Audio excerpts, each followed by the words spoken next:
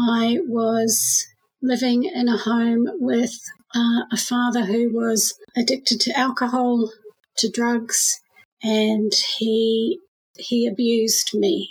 I mean, he was a tyrant. Every day was terrifying. When I got the phone call that my father had passed away, the most unexpected thing happened. I had such love for him as a son of God. I want people to know that it is possible to forgive people who have meant you harm. This healing is available for everybody.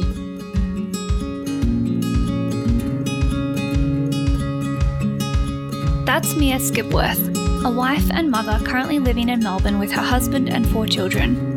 If you were to meet Mia now, you might be tempted to assume that with her warm heart and selfless, loving demeanour, she's been a member of the church her whole life. However, Mia did not grow up in a safe, nurturing home, nor did she have a knowledge of a Father in heaven who loved her. Despite suffering through a childhood of abuse and feeling utterly alone, Mia somehow defied the odds and has found a life of peace through the gospel of Jesus Christ. In this episode, Mia joins me to trace her miraculous journey over the last 30 years, which has involved escaping her family environment, navigating foster care, tackling trauma, meeting the missionaries, adjusting to life in the gospel as a single mother, and learning how the atonement of Jesus Christ could heal all her broken bits. Just a quick content warning, while we don't go into details, this episode does reference various forms of childhood abuse. I'm Maddie Sterling, and this is Choosing Faith, a podcast where we interview members of the Church of Jesus Christ of Latter-day Saints and explore what it's really like to live and continuously choose a life of faith across Australia and New Zealand. Mia is tuning into the podcast from Melbourne today. Mia, welcome to Choosing Faith. How has your Sunday been so far? Thanks for having me, Maddie. It's been a lovely day. It's a beautiful Melbourne day. There's no cloud in the sky. We had a lovely church service today, sacrament meeting and testimony meeting. It was uplifting and, it was that kind of Sunday. It was lovely. How good is a good testimony meeting? You know, some of them you can sleep through, but others just really, those are the kind of days where I feel like I come away from church and remember, oh, this is why I attend church. It's true. Yeah. Well, I'm really looking forward to our conversation today.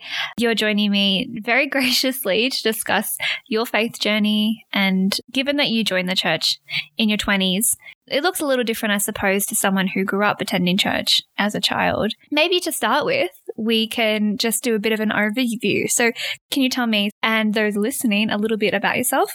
Sure. Thanks, Maddie. There's some weird things about me. I'm a little bit geeky. I'm a lot clumsy. I'm always hitting myself. I've always got a bruise somewhere. Me too. I love all things linguistics, everything about word formation, language. I love. That's quirky. I like that. I love looking after my family. I'm in the kitchen a lot. Yep.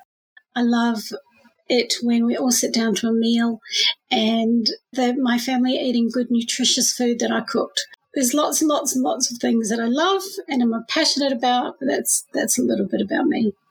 Thanks so much. I feel like I've got a really good snapshot into who you are, and I feel like if I came and visited you in Melbourne, I could come in and expect a home-cooked meal and a nice big hug. You'd be fed from the minute you got here until the time you left. Hey, as a pregnant lady, I won't say no. That's great. Well, you've had quite an interesting life and haven't always been a member of the church. I was thinking probably the best way to do this is start chronologically. So maybe we can start with you just telling me about your family, your upbringing. What was it like for you as a child? I was born in Auckland, New Zealand, and my dad was actually much older than my mum. So he was in his 40s and mum was in her early 20s. And my father had previous relationships, so he had a daughter previously. So I had an older sister that I actually never met until I was in my 30s.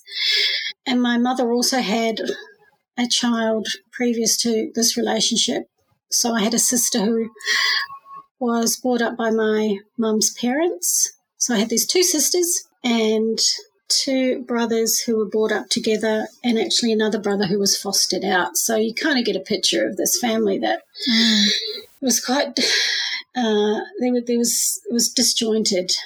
Mum was in and out of my life. She wasn't there permanently. She would come and go for years at a time. I didn't know her as Mum.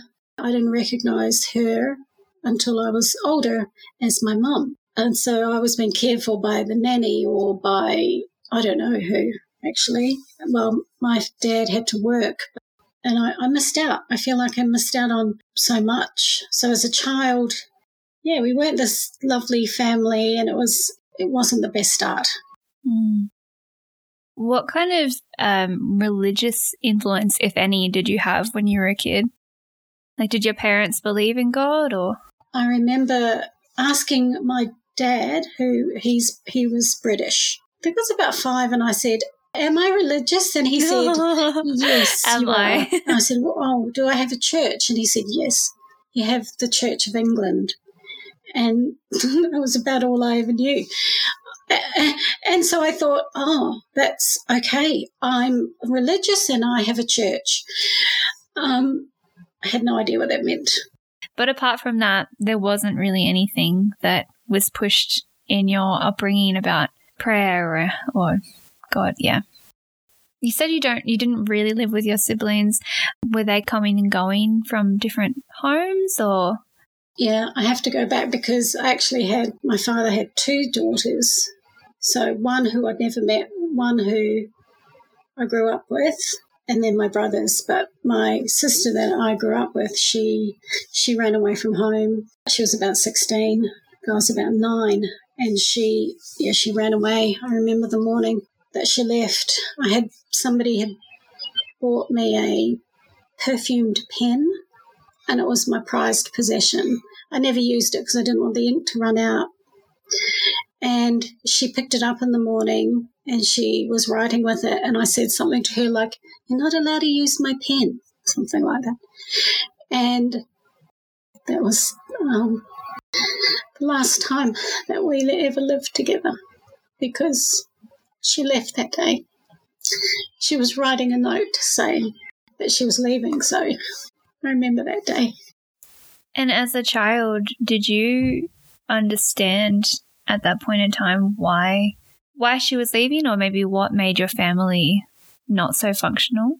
I imagine it must have been hard to piece together what was normal and what wasn't. I didn't. I had no idea I was only 9. So, at that age, you don't really think about, put yourself in somebody else's shoes. No. You don't actually have the capacity to really understand that or to do that. So I couldn't piece together that the trauma that I was facing was also hers. As you got a little bit older, when was it that you first started to realise that you weren't really living in a safe environment? Yeah, I got to those early teen years and realised there was something really bad about my situation. At this point, my mother had left, so it was also about the time my sister left. Mm-hmm. I realised, well, this is bad. Every day I'm terrified of what's going to happen next. I was living in a home with a father who was addicted to alcohol, to drugs, and he abused me. He abused me sexually, physically, emotionally. As I was saying before, a young child isn't able to quantify that until you get to an age where you can start seeing and understanding that your situation is very different from, for example, I had a beautiful best friend. My life was so very different to hers. And it wasn't until those young teenage years that I started realising just what I was living in, what I was a part of. I mean, he was a tyrant. We would often not eat until midnight because he was drunk or screaming and yelling. We'd have to stand at attention and listen to his ranting and raving till midnight before we were fed. It was terrifying. It really was. Every day was terrifying. Yeah, I can't even imagine the fear that you must have had, but also confusion, because here's this person that's your caregiver and your father, and there would have been, I'm sure, some love toward him, but then trying to process that what was happening to you wasn't healthy or safe. Yeah. Yeah, and that's a good reflection, because the reality is that children love their parents. Yeah. And I can tell you some great things about my dad too. He was an amazing gardener. He was an intellect. He was a musician. He was a gourmet chef. He was also very sick. And so, but children don't know that. Children are so forgiving. But once I grew up a little bit and realised this is terrible, this is not good, that's when you kind of start to ask questions. As then you grew into kind of like that mid-teens stage, what happened then? You mentioned that you were taken out of your home and placed into foster care. Was there any kind of catalyst for that, or did you initiate it yourself? I initiated that myself to the police. So I remember one night thinking that I needed to remove not just myself, but I had 2 younger brothers, and I was concerned for their safety, and I knew that I couldn't exist like that anymore. So I jumped out my window one night. It was winter. I was cold. I didn't have any shoes on. I jumped on my bike and I rode about 35 minutes in the dark to the police station. Wow. I walked in there, school uniform, no shoes, soaking wet, middle of winter. And I remember walking up to the counter, and there was a police officer on duty, and she looked at me and she asked me if I was okay, and I said, no, I'm not okay. I need help. And she asked me, what do you need help with? I said, somebody needs to help my dad. Of course, I wanted help too. But the first thing I said in my statement was, my dad needs help. Yeah, it was a little bit of a harrowing situation. I was there on my own. I was 15. But I knew that I couldn't live like that anymore, and that's why I did what I did. And it wasn't an easy thing to do, because what came after the questioning, and they questioned me about exactly why I felt my dad needed help, and when I disclosed to them that I was being abused. What happened after that was traumatic as well. I was taken back to my home, where I watched my father get arrested and the house ramshackled, and then my brothers and I were taken away. I am just sitting here in awe of your bravery, because I'm sure as a 15-year-old you would have been astute enough to realise that going to the police would have had some, dramatic consequences, right? Did you feel like that bravery came from some kind of divine presence, or was it within you already? I've thought about that. Could I identify it at the time? No. But there was divine help. And I can tell you that there has been my whole life when I look back. I imagine my Heavenly Mother and my Heavenly Father thinking about and creating my spirit. What is she going to need to get through what we know she has to go through? I can imagine my Heavenly Mother saying to my Heavenly Father, make sure she has what she needs, because she's going to have to do it alone for a while.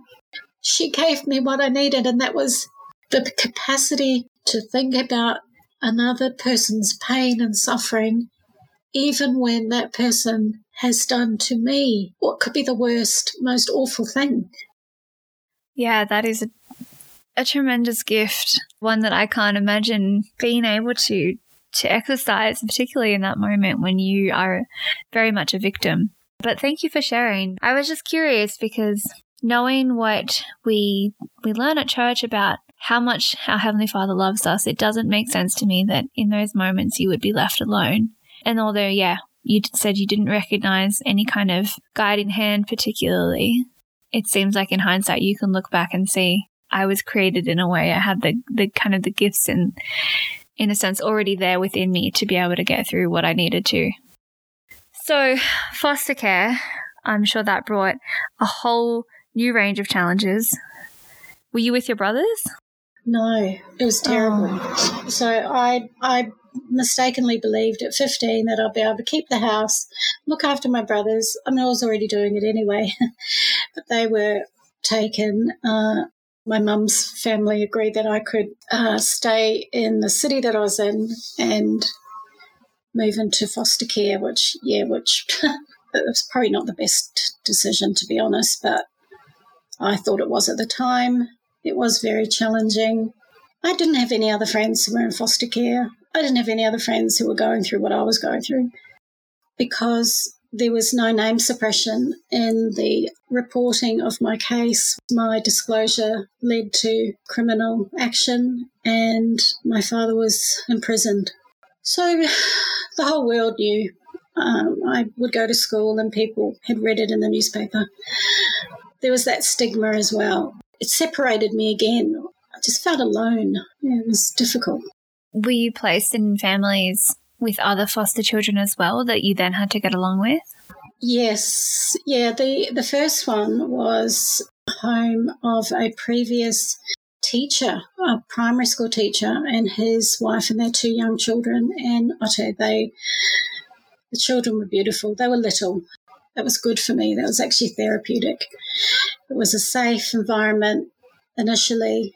It wasn't always. It ended up not being a safe place for me, with other people coming in and out of that family who were also predators. It happens. You hear about it and you think, how does that happen in foster care where a child who's taken from their home and sexually abused is put into another one and experiences the same thing? Do you mean other foster children that were older, like teenagers? No, family friends that came into their family, adults. You're very, very vulnerable when you have grown up. And my first recollection of the abuse started, I was 3 years old. Oh, wow. So I've grown up. I've grown up in an environment where I've witnessed domestic violence, where I've seen alcoholism and drug abuse, where I've witnessed just evil. What does that then, or who am I when I'm 15? Mm. Am I my father? Am I my mother? Because she's gone. My father, he's in prison. Are you your own person, or are you just merely a product of your environment? Right, so is it my fault that this other predator comes into my life? It must be me. I'm bad, inherently bad. That's the kind of thing that happens to children who face the kind of life I did. That's what you believe. And I know, you hear about cycles of abuse, history repeating itself. Obviously, no one goes in intentionally thinking I'm going to, create this or manifest it for my future. But I can see, just listening to your upbringing, how difficult it must have been to kind of even get away from that, because how do you even know what is right from wrong at that point? That's right. How do you get away from it? It's such a good question. So how did you stay in foster care until you were 18? I did. And I moved to another family who were amazing. I still call them Mum and Dad. To this day, I still have contact with them. But as soon as I turned 18, I left their care and moved into my own apartment, got a full-time job, and then actually got my younger brother, our youngest brother, who was living away. I actually got him back, and he was living with me, so I was caring for him while he was in high school and doing a whole bunch of stuff that 18-year-olds don't really do. But again, it was that nurturing. I've got to try and bring some of my family back together again. And when was it that you met the missionaries and engaged with the church? Because that was a few years later, wasn't it? Yeah, I first saw them when I was an exchange student in Japan. I was standing at Tokyo Station, outside Tokyo Station, waiting for my friends, and we were going to Disneyland. It was going to be a really fun day. I saw 2 American elders teaching. I couldn't understand what they were saying. My Japanese was fairly decent, but they were talking in language I didn't understand. Of course, that church language, I'd never heard it before. I remember being drawn to them and thinking, what are they doing? and they stood out. They were blonde, they were blue-eyed, they were standing in the middle of this outside the station trying to talk to people, and I found myself inching closer and closer and closer to them.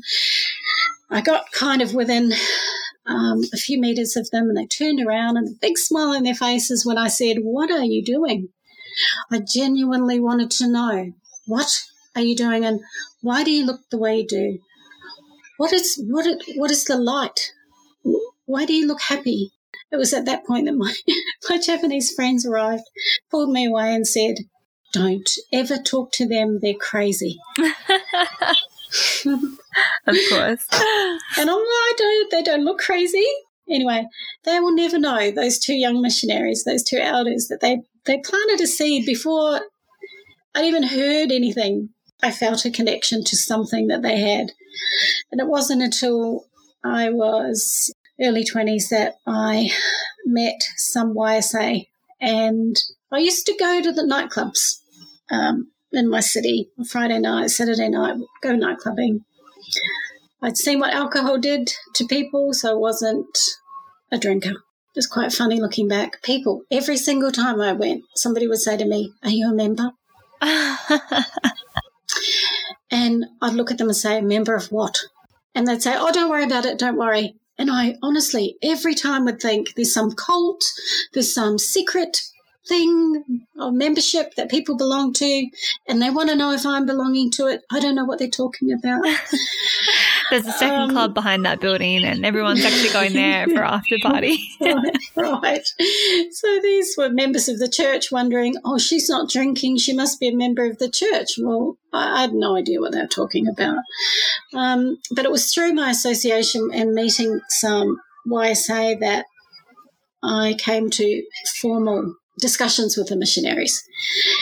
It was a process, and it took quite a while, but I didn't understand so much, and my life was a mess. I was suicidal. I had left my home, prosecuted my father. My mother had left me. My siblings were taken. I'd been in foster care. I'd been raped. I was not really. I was a shell, and people might have thought I looked okay, but I was just hanging on by a thread. And so I hear about these lovely ideals and these wonderful, happy families and these beautiful, you can be with your family forever. I'm thinking, why? Why would you want that? My family. Let me qualify that. My siblings I love, but my father, why would I want to be with him? You don't know. You don't know my life. So it did take me some time to internalize and decide that was something that I wanted. I remember hearing that a lot on my mission, actually, when I would ask people, what would it mean to you to live with your family in the next life? And they'd be like, I can't think of anything worse. And then I'd be very stumped and trying to think of a quick comeback. I imagine the missionaries were still teaching you some things that you did align with, though. Was there any particular moment that helped you build your faith in God and make that decision to be baptized? There was this one night I'd found myself in relationships that were really unhealthy. You attract to you what you think you are. Yeah. I was in this type of relationship where I was physically abused, I was imprisoned, I would be locked in the house, and one night I arrived home, my boyfriend came home, he pulled me out of bed. It was winter. He threw me outside. He threw me up against the fence and he was strangling me. And I thought at that point, I don't really want to carry on anymore anyway. And his friend came and he distracted him and he said, "Somebody's on the phone for you." He went inside, and as he walked inside, he said to me, "If you leave, I will find you and I will kill you." So I had no shoes on. It was the middle of winter. It was freezing. And I saw his friend just look at me and give me a little eyebrows up was enough for me to know. He was telling me, "There's no one on the phone. You just need to run now. You need to run real fast." And I did. And I ran and I ran and I ran. I hid under prickle bushes. I skidded through fences, through paddocks. I ended up running onto a main road. And as I ran down the road, a dog bit my leg. Oh, my gosh. There's blood running out of my calf. I kept running. I came to the main road. It's midnight. It's late. There's no cars on the road. But one car comes. The car stops. A man wound down the window and he said, "Get in the car." And I thought, oh, this is how I'm going to die. It does sound a little bit scary. People will find me tomorrow in the river. But what have I got? I don't care. So I got in the back of the car and he drove out of town. And then he pulled into a factory area where people worked 24 hours a day. And I thought, oh, maybe I'm not going to die tonight. Got out of the car and he came back with a hot cup of Milo and water and bandages. He bandaged up my leg, gave me a blanket, and he said, "Sleep here. I'm a night worker. I will come back in the morning." He did that. He dropped me off. I ended up going home. Years later, I'm in a chapel and I'm a member of the church and I walk into a sacrament meeting and who do you think I see? Wow. The same man. Yeah. Oh, my goodness. Wow. I never said anything to him and he never said anything to me, but he looked at me and I looked at him. He just nodded. That's one story of many that have happened throughout my life, and that's why I say I didn't recognise at the time that there was divine intervention. I didn't know that my Heavenly Mother and my Heavenly Father were putting people in my life that would help me to be where I am today. And, that boyfriend ended up joining the church. I converted him. Oh, wow. Also that young man who was his friend, we now call him Bishop. Oh my goodness.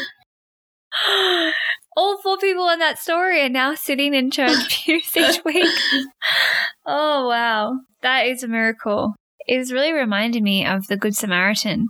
The fact that he took you to a safe place, picked you up, bandaged you, healed you, and said, "I'll be back in the morning," as if, it was the Good Samaritan paying the innkeeper.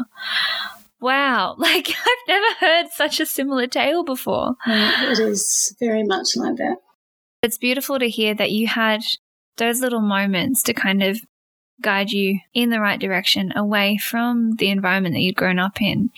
However, you have told me that in these early years after you got baptized, life was still incredibly rocky. You were still trying to escape the trauma of your childhood, and we won't go into detail about it, but you found yourself as a young single mother with a little boy to care for. You've now been a member for 30 years. You're married with a family. How did you get through those dark years at the beginning to make it to this point? In 1995, President Gordon B. Hinckley visited New Zealand, and it was such a special occasion. I was in a lot of turmoil and trauma at that time, and even though I had my little boy, I was suicidal, and I had decided that I couldn't go on anymore, and I'd sent my son away with family. I told Heavenly Father what I was going to do. It wasn't good. I don't think I would have survived, but I had made a promise to sing in this choir, and so as numb and as devastated I was about my situation, I was committed to sing for the prophet. I got myself up that morning and I felt a prompting to open my scriptures. And I said to Heavenly Father, why would I do that now? But the prompting came, and so I did. And it was very specific to a specific scripture. It was 1 Nephi chapter 1, verse 1. And I felt like I'd been slapped in the face. I, Nephi, having been born of goodly parents. I'm like, what are you doing to me, Heavenly Father? That's not my situation. Why do I have to read about Nephi's lovely life? Then I got in my car and drove to this beautiful conference. I asked Heavenly Father that day, I said to him, the only way that I'm going to live today is if the prophet speaks to me. And then I'll know that you love me and that I'm worth it. And when I was seated in the choir at the very top pew of a 220-member choir, I knew there was no possible way he even knew I was there. I was so far away from him, there was no way he was going to speak to me. And I felt the lowest I'd ever felt. But I sang my heart out and the songs were beautiful. And at the end of our songs, the President Hinckley stood up to speak. And he started by saying, I had something prepared today, but I felt prompted to change that message this morning. He said, so we're going to go to, and I looked up, and I looked at him. I knew what he was going to say. 1 Nephi, chapter 1, verse 1. It was like everybody, the thousands and thousands of people in that auditorium, there was no one there. There was just me and God's prophet. Now, I'm not saying that God prompted President Hinckley to change his message for me. I'm not saying that. What I am saying is that Heavenly Father loved me enough to let me have a little glimpse of one part of his message that he would give that day, so that I knew he loved me. That changed my life. That saved my life. Everything I am today is because of that one moment. I don't have the words to describe what that meant to a broken, tainted, what I thought about myself was the lowest of the low. I was nothing, but God told me I was something. And now look at where you are. It's just amazing. Since that moment, how have you been able to put the trauma behind you and move forward with hope? Well, I knew that was my new base. Yeah, it took me years to have therapy and work and personal development to be able to overcome the effects of trauma. But that was my new base. I love you. You know I love you. I heard your prayer. I answered your prayer. I'm always going to do that. When I fell, and I fell a lot, that was where I fell to. That communication with Heavenly Father has opened up my understanding of so many things. The Book of Mormon, I'm so fond of that book. It's helped me to get to know my Saviour in a way that I would never have had I not had that book. And we know from Joseph Smith and why that book is so amazing. There is no other book that will help us draw closer to our Saviour than that book. And what do I want? Why do I want to know about him? Why do I want to follow him? Because there is no one else that could heal me. There's nobody else that could take all the little minute broken pieces of my heart and my soul and find a way to piece them back kintsugi with gold. They're still there. The scars are there. But they are now part of the tapestry and part of the story. So that's always been where I've gone back to, that one moment in time where I knew, okay, I have this divine being, this Father on my side. If I've got him on my side, I'm going to be okay. That's so lovely. I like how you talk about broken bits and healing it together. I think it's a good way to put what sometimes we talk about as like this abstract concept, the atonement of Jesus Christ, into a practical demonstration. Like you have, throughout this conversation, shown how broken you'd really gotten to because of your upbringing. And yet here you are 30 years later, a faith-filled member of the church because of the one or two key moments that gave you hope and helped you realize that you are loved. Given that you now had that new baseline, that foundation, how did this propel you forward to meeting your husband? So when I decided, I had a testimony of the plan of salvation, and I was beginning to understand that I had a purpose. That's when I decided I have got this little baby boy, and I want to teach him that too. I don't want him to struggle with understanding where he is from, why he's here and where he's going. I decided to go to church. I was going to take my baby, no matter what anyone thought of me as a single mum with a little boy. I've got to go. So I actually moved cities, and I went. This first day I went, I had a senior missionary couple kind of take me under their wing, and they greeted me when I got there, and they were lovely. I was sitting with them, and kind of halfway back, on a pew, sitting between them, and I had my baby, and the Spirit told me, "There's your husband." And I was still a very broken person. I did not want that at all. I just wanted to focus on my baby and looking after him. And the Spirit, all through the sacrament meeting, kept telling me, "There's your husband." And I couldn't. Chapel was full. There's 300 people in there. So, and I'm thinking, oh, wow, this is crazy. I'm crazy. But by that point, I understood the Spirit. I understood that this was not my thoughts. Why would it be? Because that's not what I wanted at all. By the end of the meeting, everybody got up to go to class, and I was kind of organising my thoughts, trying to ignore this parallel thought in my mind. Ahead of me, there was a YSA, and she tapped somebody on the shoulder, and he stood up and turned around to talk to her, and the Spirit told me, "There's your husband." Oh, I had never met this man in my life or seen him before.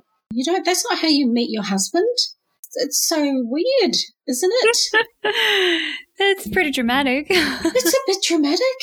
You're kind of in line with the other dramatic stuff in my life. I'm assuming you didn't go up to him and tell him that from the get-go. No, I didn't want to go anywhere near him, actually. I wanted to leave, but I was not there. I was there for my son, and I thought, well, you're either all in or you're all out. So I actually went to class. It was a whole big bunch of YSA, and I was feeling really scared. Not long after I sat down, my baby started crying, and he walked right up to me with his friend, and I thought, oh, no, this can't be happening. Put his hands out to my baby, who went to him, which was a miracle because he didn't go to anybody, and he walked outside with him. So that was terrifying. Oh, my goodness. And I had to go get my baby back and actually have a conversation with this person that the Spirit told me, "There's your husband." And he, of course, he had no idea who I was or that had happened. But because that happened, there was still some hard stuff for me to go through to trust him and to accept that in my life. But had that not happened, I don't think I would have. God had to help me to trust people. And he, my husband, Aaron, is a big part of the reason why I'm able to be here today in the gospel. He's got this amazing attitude to life, and he's helped me. And when I get a little bit sassy now and I don't agree with him, I'll say to him, "You did this. You helped me be exactly who I want to be and say exactly what I need to say when I need to say it with no fear. You did that." He giggles, he has a laugh, and he says, "Yes, that's fine, perfectly fine. I don't." He wants me to be authentic and be able to be myself without fear of anything.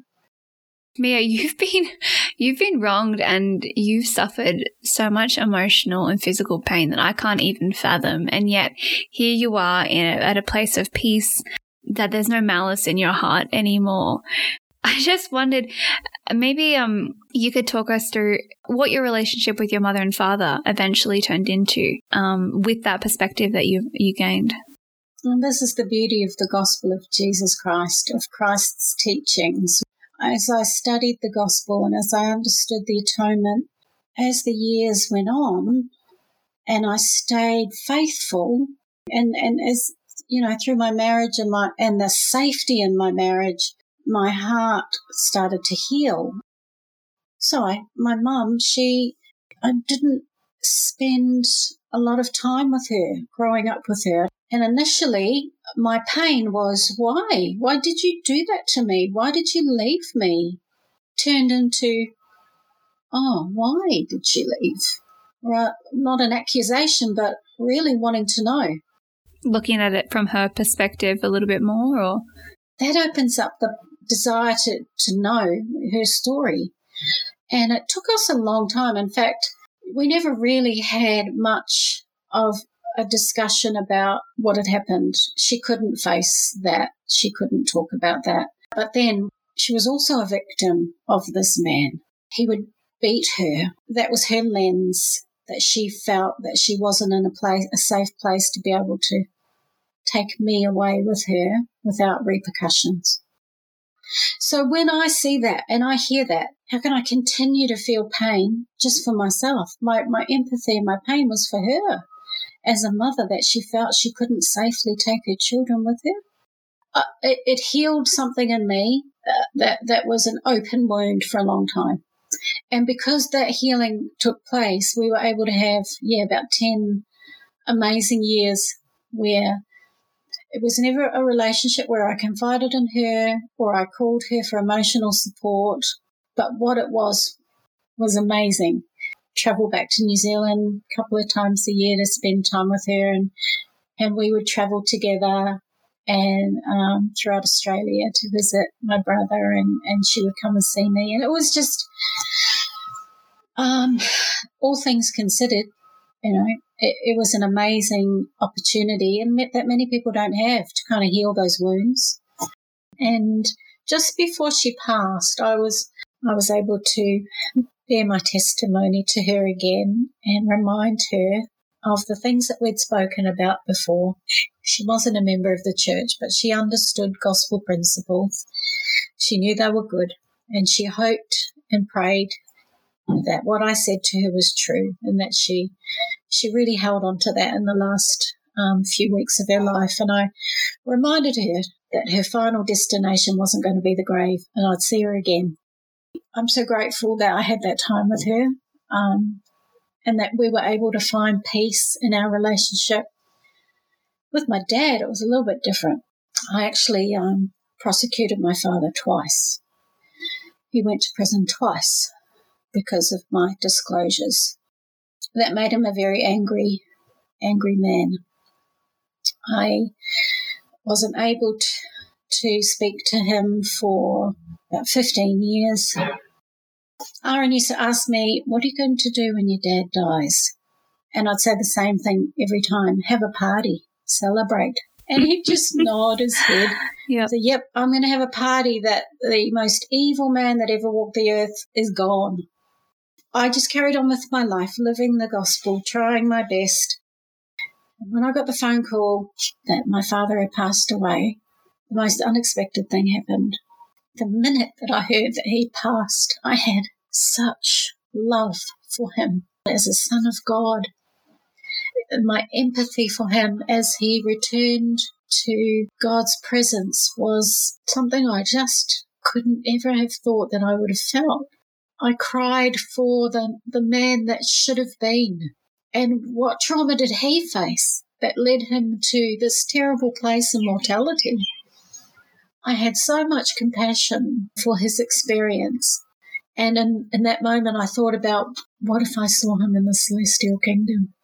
In my mind, I ran to him like any daughter who would run to a loving father. And I thought, I cannot wait to take his name to the temple and to have my children baptized and confirmed for their grandfather. And a year later, that's exactly what we did. And it was a beautiful experience. I understand the doctrine around the spirit world. But Heavenly Father revealed to me that day that while my father was still in spirit in this prison, that he had had progression. I felt my father have some relief from what was a mortal experience that was tortured. Yeah, it was amazing. It was a beautiful experience. And then we did his endowment, and then we sealed him to his parents. The whole thing was incredibly special. I am just astounded, though, listening to this story, trying to imagine going from I'm going to have a party when he dies to an overnight soul-to-Paul experience where you feel this love and compassion. Like, those feelings are not human. Well, not natural man feelings. Like, that is a miracle. It is. Oh, just the example of forgiveness that you are. Like, you are the atonement in full operation. And I just think it's so wonderful to see that it actually really does work. It's just phenomenal. How would you define the atonement? It's a priceless and a powerful gift. It's the most selfless gift anyone could give anyone. The Saviour said to me, and this is how I think about it, you're going to go through some stuff and it's going to be bad and you're going to wonder how you could possibly survive. But I'll tell you what, I'll go there first. I'll experience it first. All your anguish, all your hurt, your childhood trauma, I'm just going to go ahead. You just wait here. I'll just go figure that out first so that when you get there, I'll be there with you. It's not something that's easy to it's not a concept that you can fathom in a human mind, I think, because I'm one and then we times it by 7 billion. I know. That's what is so incomprehensible about it. He can do that for everyone. That's right. He can, and that he willingly did that. I didn't have a choice. He had a choice. He made the choice to do that for me and for you and for all of us. You know, at the age I am now, I'm still healing. I'm still healing from the trauma. And there was a couple of things that happened this week where normally I would fall apart. And this is a consequence of living with childhood trauma. Your emotional brain and your logical brain don't develop the way that a child who doesn't face trauma does. Your logical brain basically doesn't develop. Your emotional brain overdevelops. So things can happen, and things have happened in my life as an adult where it might be just a little thing and I completely lose it because my emotional brain has taken over. That's what trauma does to a brain. And then I've realised in the last couple of weeks when we've faced a couple of things in our family, I've laughed about it or something's happened. I've said, well, we just need to deal with that. And my husband, we both acknowledged and realised that part of my brain is healed. And now, according to science, that can't happen.